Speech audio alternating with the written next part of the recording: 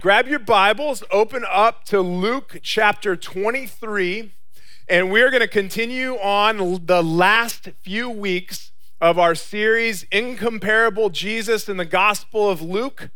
We have been growing our hearts to treasure Jesus in greater ways so that we can be changed and transformed by him.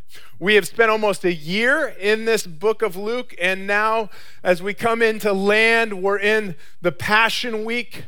And one of my favorite things about this series is how we have seen Jesus as a great and sympathetic high priest. We have seen his humanity throughout the book of Luke.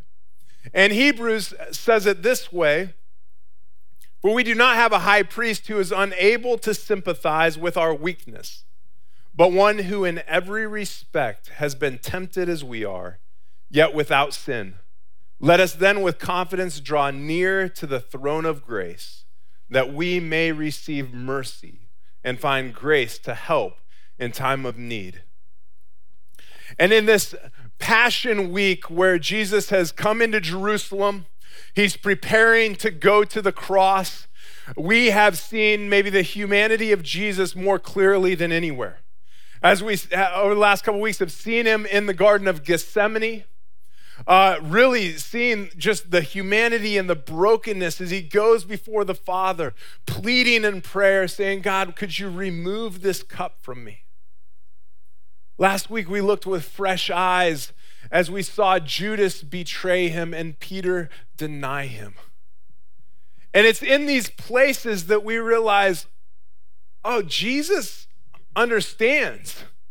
He knows what it's like to have friends question him and leave him. He knows what it's like to be accused and to be hurt and even beaten. He can empathize with me and my story. He was a rejected Savior. And so in these texts, we identify with him and him with us. And it's good news.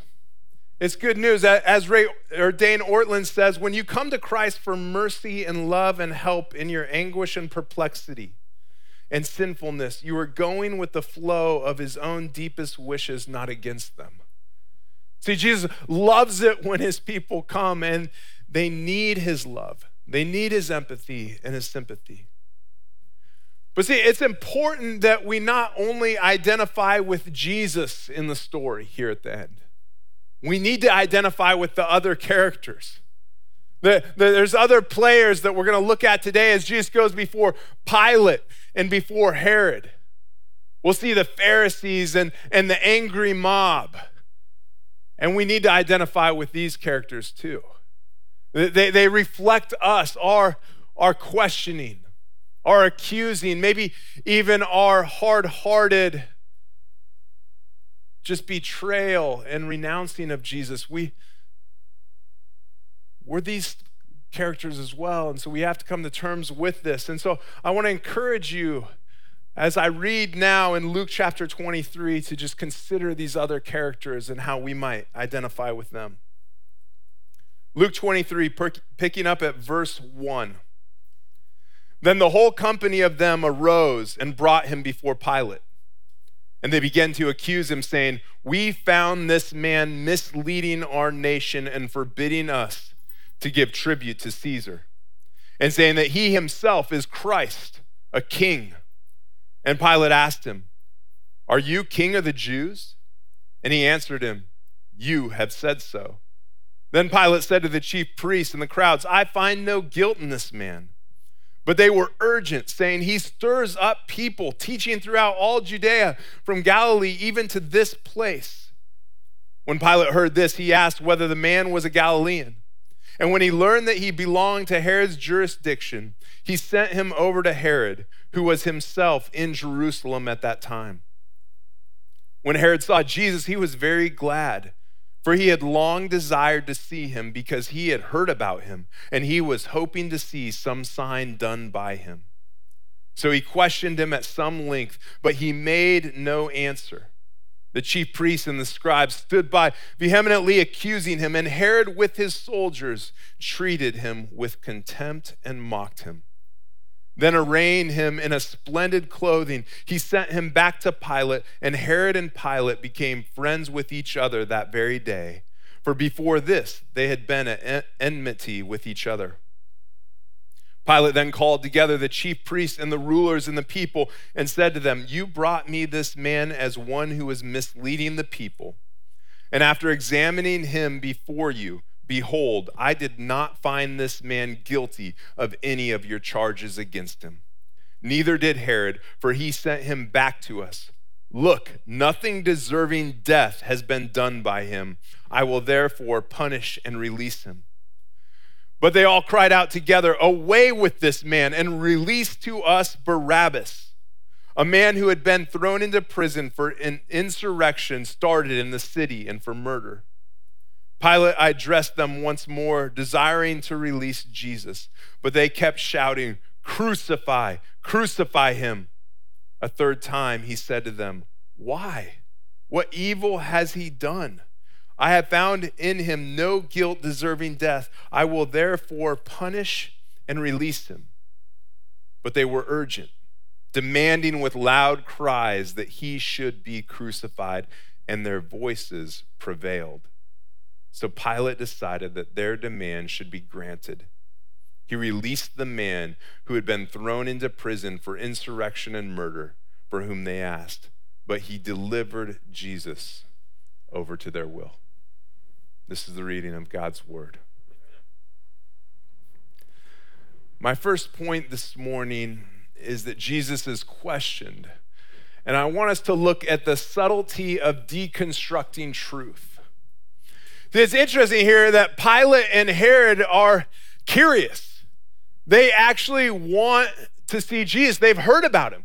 They've heard about his miracles. They heard about his teaching. And the text says that Pilate was glad to get this opportunity. And so they bring in Jesus. They're curious. They ask him questions. But it is the court of law. They're coming, Jesus comes before them to get their ruling. And so as they question and they investigate, as they bring witnesses, they conclude that this man is not guilty. He is not worthy of death. But we see that he's also not worthy of them bowing the knee and actually calling him king. They don't believe. In fact, in the Gospel of John's portrayal of Jesus with Pilate, it says this, Jesus speaking, "You say that I am a king. For this purpose I was born, and for this purpose I have come into the world, to bear witness to the truth. Everyone who is of truth listens to my voice." And Pilate said to him, "What is truth?" And he walked away. Last week, Al talked about the growing deconversion trend that we are seeing in our culture. It is becoming all too popular to see famous Christian celebrities or even influential pastors, often with an Instagram post, announcing that they have been enlightened and they are walking away from the faith. They're leaving the church. And I want us to return to this idea because I think that before you get to deconversion, you start with deconstruction. You start by asking, what is truth? This is the mantra of our day and our culture. We have become a post-truth people. It's becoming prevalent not only out there, but also here within the church. Increasingly, I see people deconstructing and questioning, what is truth? Is Jesus really king the only way? I'm currently reading a book by Richard Rohr called Universal Christ, How a Forgotten Reality Can Change Everything We See, Hope For, and Believe. I first heard of Rohr in the Enneagram circles, the personality profile test. He's written about that, and I found him to be insightful and helpful in understanding and unpacking the Enneagram. But then I started hearing his voice more and more in spiritual circles. And so I started to do some looking and realize, oh, this guy's a Franciscan priest. He's in the Catholic tradition, and he's become a very well-known and influential author. And he's especially popular with the younger generations, millennials, iGeneration, and he's been a bit of a bridge of helping people who have questions and doubts about Christianity to engage their faith. And so I was having a conversation with a friend, and we were talking about Rohr, and I had some concerns, but he said, hey, would you read a book by him, and would you interact with it? We could talk about it. So I said, sure, and I got Universal Christ, and I got to be honest, I didn't make it very far before I had some questions. This is his dedication, first page before the anything. He says, I dedicate this book to my beloved 15-year-old black lab, Venus, whom I had to release to God while beginning to write this book. Without any apology, lightweight theology, or fear of heresy, I can appropriately say that Venus was also Christ for me.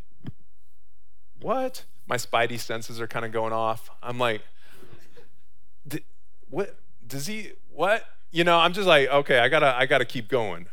Is he saying what I think he's saying? And as I got deeper into the book, I realized that Rohr's theology is that he separates Jesus from Christ. And he starts by just making the point of, listen, people, Christ is not a last name. It's not Jesus' last name. I'm like, okay, yeah, that's fair. That's a good point. See, it's Jesus the Christ. And what does Christ mean? It means anointed one.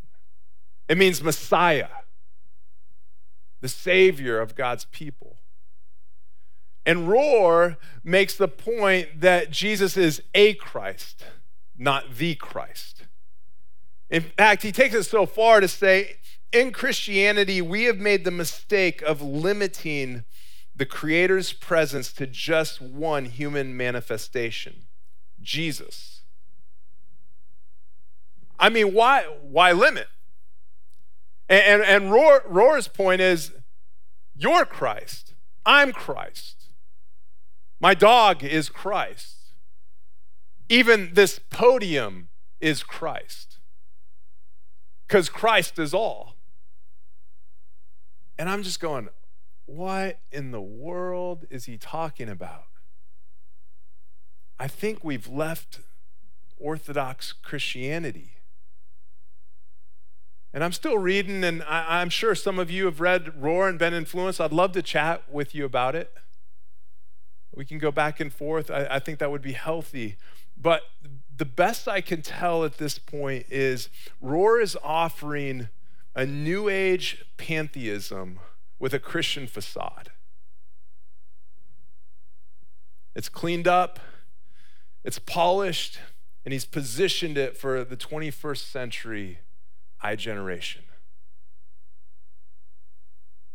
And young people are being influenced and leaving the church in droves because they've realized, oh, everything is Christ. All ways lead to heaven. And see, this isn't new. The Pharisees were asking this. Pilate was asking this.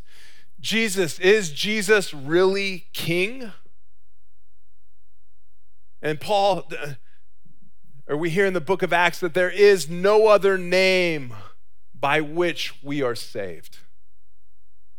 And so, church, when we start to question and we start to deconstruct, is Jesus truth?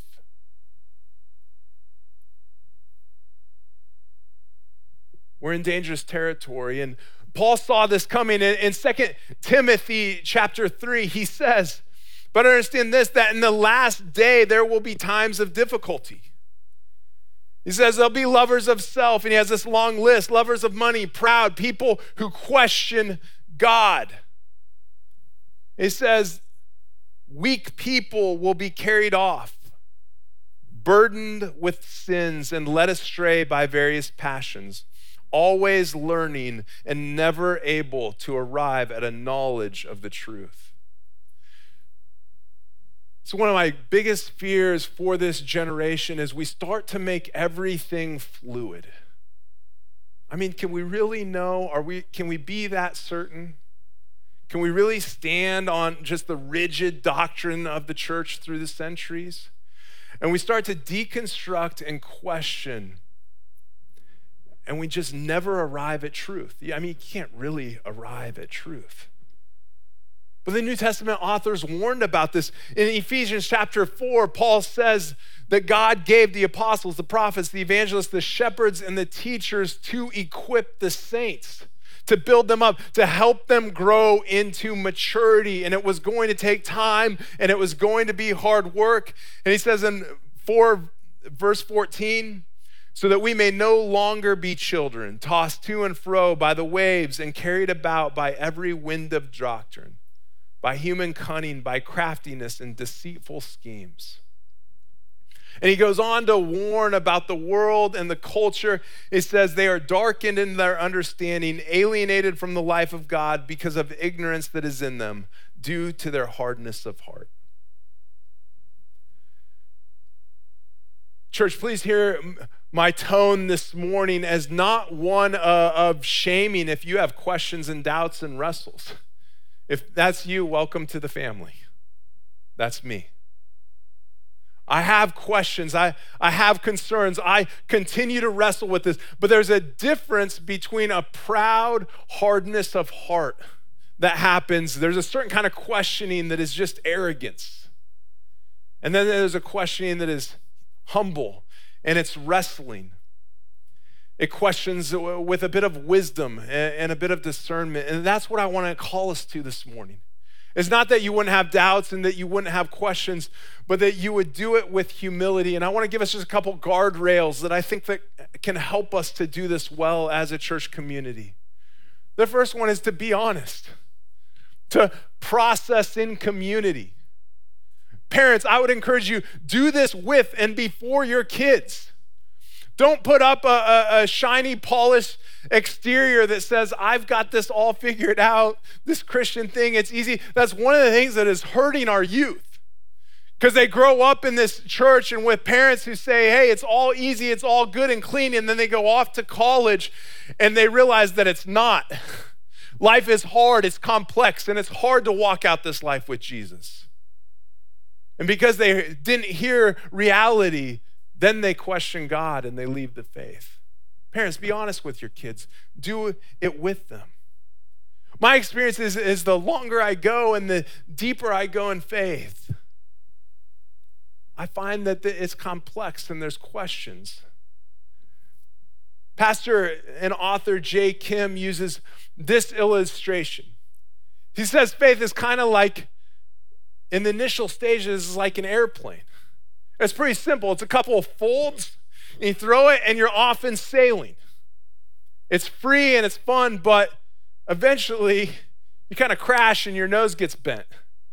And he says, maybe we should think about the Christian life a little bit more like origami. And I have a picture here, and this is of Satoshi's, I can't even say that, I'm not going to say it right, his dragon. He's a dragon. So that's all the different folds and the way that you do it. Let's go to the next picture now. We can see what the finished product looks like. Whoa, is that awesome or what? Well, here's the deal. You can learn how to do this. The tutorial on YouTube is 12 hours long. Okay, and it says that, people who are like origamists, folders, yeah. Folders is what I call them. The folders, they're master folders. They'll spend weeks and months perfecting this. And so, church, I want to say the second guardrail as we go through our questions and our deconstructing is that we would do it with patience. A little bit more origami and a little bit less airplane. Kim says this, he says, patient faith is something that is glaringly missing from today's deconstruction stories. He says, perhaps instead of focusing on whether our faith is weak or strong, maybe we should think about, is it patient or impatient? So much of the deconstruction that is happening in our culture and on social media is just quick reaction. New ideas are thrown around and outrage culture erupts and people make decisions and they get all hot and bothered, and there's not this discerning patience that says, I need to be slow when dealing with the biggest questions of life. Third, my invitation to you would be, don't deconstruct your faith. Deconstruct your culture. See, it's okay. I get it. I'm a kid that was born into and raised in conservative evangelical church. And as I came into my 20s and came into ministry, I actually had to go through some deconstruction because I began asking the question, why? Why do we do it this way? And I'm so thankful for some godly mentors that came around me and gave me space and helped me answer the question rather than just deconstruct. And it meant coming to terms with some things about my culture weren't that great. That maybe some of the ways in which and the whys that we did church weren't actually biblical Christianity. They were my culture coming in and having too much weight. Hunter Beaumont says that deconstruction is not what you're actually looking for. Disenculturation is. And disenculturation is a term that missionaries use. I was a missionary for a while in Africa. And one of the things that we would ask when going into a culture is, how do I take the gospel? Maybe a way to understand it is the gospel is water, but it exists in different types of containers. The container is the culture. It's the ways that we bring the gospel to bear. And as in Africa, I noticed some interesting things about the Christian culture there, and I realized, I think maybe they were given the mode sometimes, the container rather than the substance. I blame Sam and the Brits, colonialism and stuff. Ooh, shots fired. But as I'd go into like rural Africa, you'd see these guys wearing ties and suits. And you're like, what in the world? That's not like how anybody else dresses. And you just realize, I think maybe the Baptists were here. That's not fair. But you know what I'm saying. And they would be like, there's this important ways that were not African ways necessarily. But then at the same time, they'd wear the suit and they wouldn't drink and these things, but then they would still go see the witch doctor. And you're like, oh no, I don't think the gospel has gotten very deep. And so I want to say, sure, church, we need to disenculturate. We need to deconstruct our culture, but not our faith. My second point this morning is that Jesus is accused. And I want us to consider the danger of unity in contempt. See, the power of the mob has taken over at this point. Jesus is in the courtroom, and it's anything but a fair trial. It's expedited. He's taken in the middle of the night. The Mark's account of the story says multiple witnesses came. And the Pharisees were getting frustrated because their stories wouldn't line up. And so they probed and they pushed Jesus and asked him, are you really the king? He says, his classic line is, you say it is so. And they're like, blasphemy. He's worthy of death. But they don't have the power to execute anybody. This is a lower court. This is the Sanhedrin. This is the Jews. And so they take it to Pilate so that Rome has the authority to execute. But as they come before Pilate, the story changes. Blasphemy isn't the primary accusation. Now it's wrong done, insurrection done against the Rome's throne. And they say, this Jesus has stood against Caesar. He's been teaching everywhere and trying to lead a revolt which couldn't have been farther from the truth. Jesus didn't care about Caesar. See, he came leading and bringing a different kind of kingdom. And so Pilate and Herod declare him not guilty, and the mob goes nuts. They begin to accuse, then they vehemently accuse, and then it becomes urgent, demanding with loud cries, he should be crucified. And their voices prevailed. Now, I know I don't need to explain mob mentality to you. We've all become far too familiar with it this year, haven't we? Our cities have burned, our capital was stormed, and maybe if you were courageous enough to, put your toe in the water and post your thoughts online, you never knew how much people cared until you experienced the mob reacting to whatever your view was. And the mob says Jesus is evil, he's dangerous, and he needs to be done away with. And we see how this happens with Herod. Even as Herod doesn't get what he wants from Jesus, he begins to resent, and it leads to contempt, and he has his soldiers beat and mock him. And the text says that on that day, Pilate and Herod become friends. Because as they had this shared experience and they know Jesus not morphing to what they want him to be, they find unity in contempt. And that's my question to us is, where have you become a contemptuous person this year? I don't know if any of us have been immune to it. Right? As we've experienced the different political polarization, the vaxxers and the anti-vaxxers, the masks and the no masks, I think we've all, I know definitely I have fell into contempt at points. Those people over there. But now let me take you a little bit deeper into the rabbit hole of your soul. Where have you actually grown and felt contempt for Jesus? I mean, is there some places, is there some areas where your heart is reacting to him not getting in line with what you desire? See, we love it when Jesus comes with his salvation and his mercy, but when he comes as Lord, all of a sudden it starts to challenge us.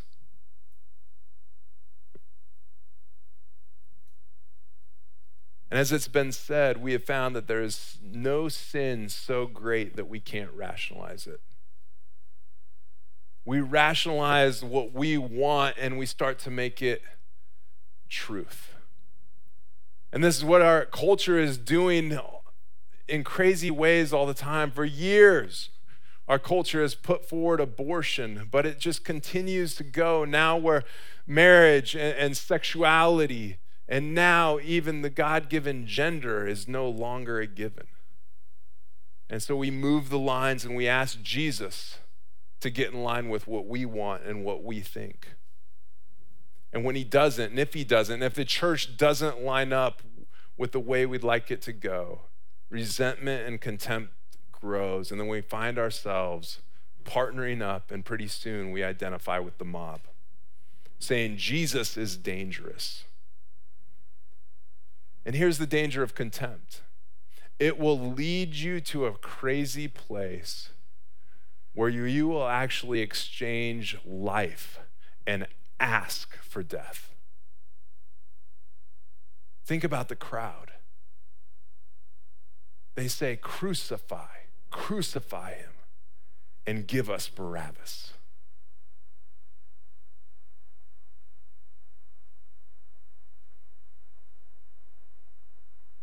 It's one of the great fears of my life, is that I will become the crowd.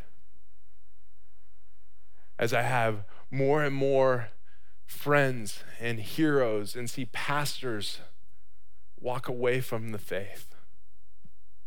That's why I cling to the words of that great hymn that we sang this morning. Lord, I'm prone to wander. I feel it. Bind my wandering heart to thee. And church, there's good news, because in this place of question and doubt and wrestle, Jesus shows up again as merciful and faithful. He stands firm in his innocence and in his love. See, the character that we should most identify with is Barabbas. Barabbas is the one who has been judged and found wanting. He's guilty. And that's you, and that's me. And yet what we see, Jesus, this one who over and over Luke is trying to get us to see, even through the court of law, he has no guilt. He is innocent. 3 times Pilate says, what? What has he done? He's innocent. And even Herod agrees. And yet Jesus, see, I know you see Jesus too often, right? As this meek, mild-mannered guy frolicking in meadows with baby lambs and kids. But I'm telling you, Jesus is hardcore. He's more like Jason Bourne meets James Bond, Daniel Craig version. I mean, he's taking a beating and torture, and he just takes it. And it's not because he's weak, and it's not because he couldn't react and call down fire from heaven. It's because he's in this place of willingly going to the cross. He's sovereign over the whole situation. He knew how this was going to go. And so he takes it. The abuse, the lies. And he steps forward and he says, I'll be a substitute. I'll go in the place of Barabbas. I'll take execution. And Barabbas can walk away free. He'll be declared just. He'll be justified. And that's what Jesus offers you and me. It's an incredible exchange. And this is what Romans chapter 3, verse 23 says, for all have sinned and fall short of the glory of God and are justified by his grace as a gift through the redemption that is in Christ Jesus, whom God put forward as a propitiation by his blood to be received by faith. So guys, some of these big words matter.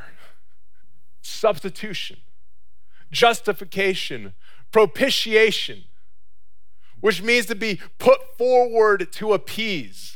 That a God who is holy, who has to stand over judgment of sin, needs to be able to rain down justice and to be appeased. And so Jesus took our place and he went to the cross. And so church, this is why it's so important. I'm not mad at Roar. I don't have a vendetta against Roar. But it's so important, and I have to preach if I'm going to be a faithful minister of the gospel of Jesus Christ and say, listen, when we walk away from Jesus, we walk away from the atonement and the whole thing falls apart. Our faith is built on Jesus, who is the Christ. Amen? And he offers himself as a substitute for you. That's good news. And so come with your wrestles and come with your doubts, and Jesus will stand firm in faithfulness, being innocent for you even when you struggle to be. He'll stand firm in love, and then he'll actually give of himself. See, it's not you are Christ, it's Christ is in you. His very presence, his spirit given to you. And he invites you and he says, listen, the world in John 15, he says, the world is going to hate you. If you stand firm, if you follow the way of God, church, can we come to terms with this? The world's going to hate us. Okay, move on. Jesus says, you can abide in me and my love, and I will be with you, and I will help you. Let's pray.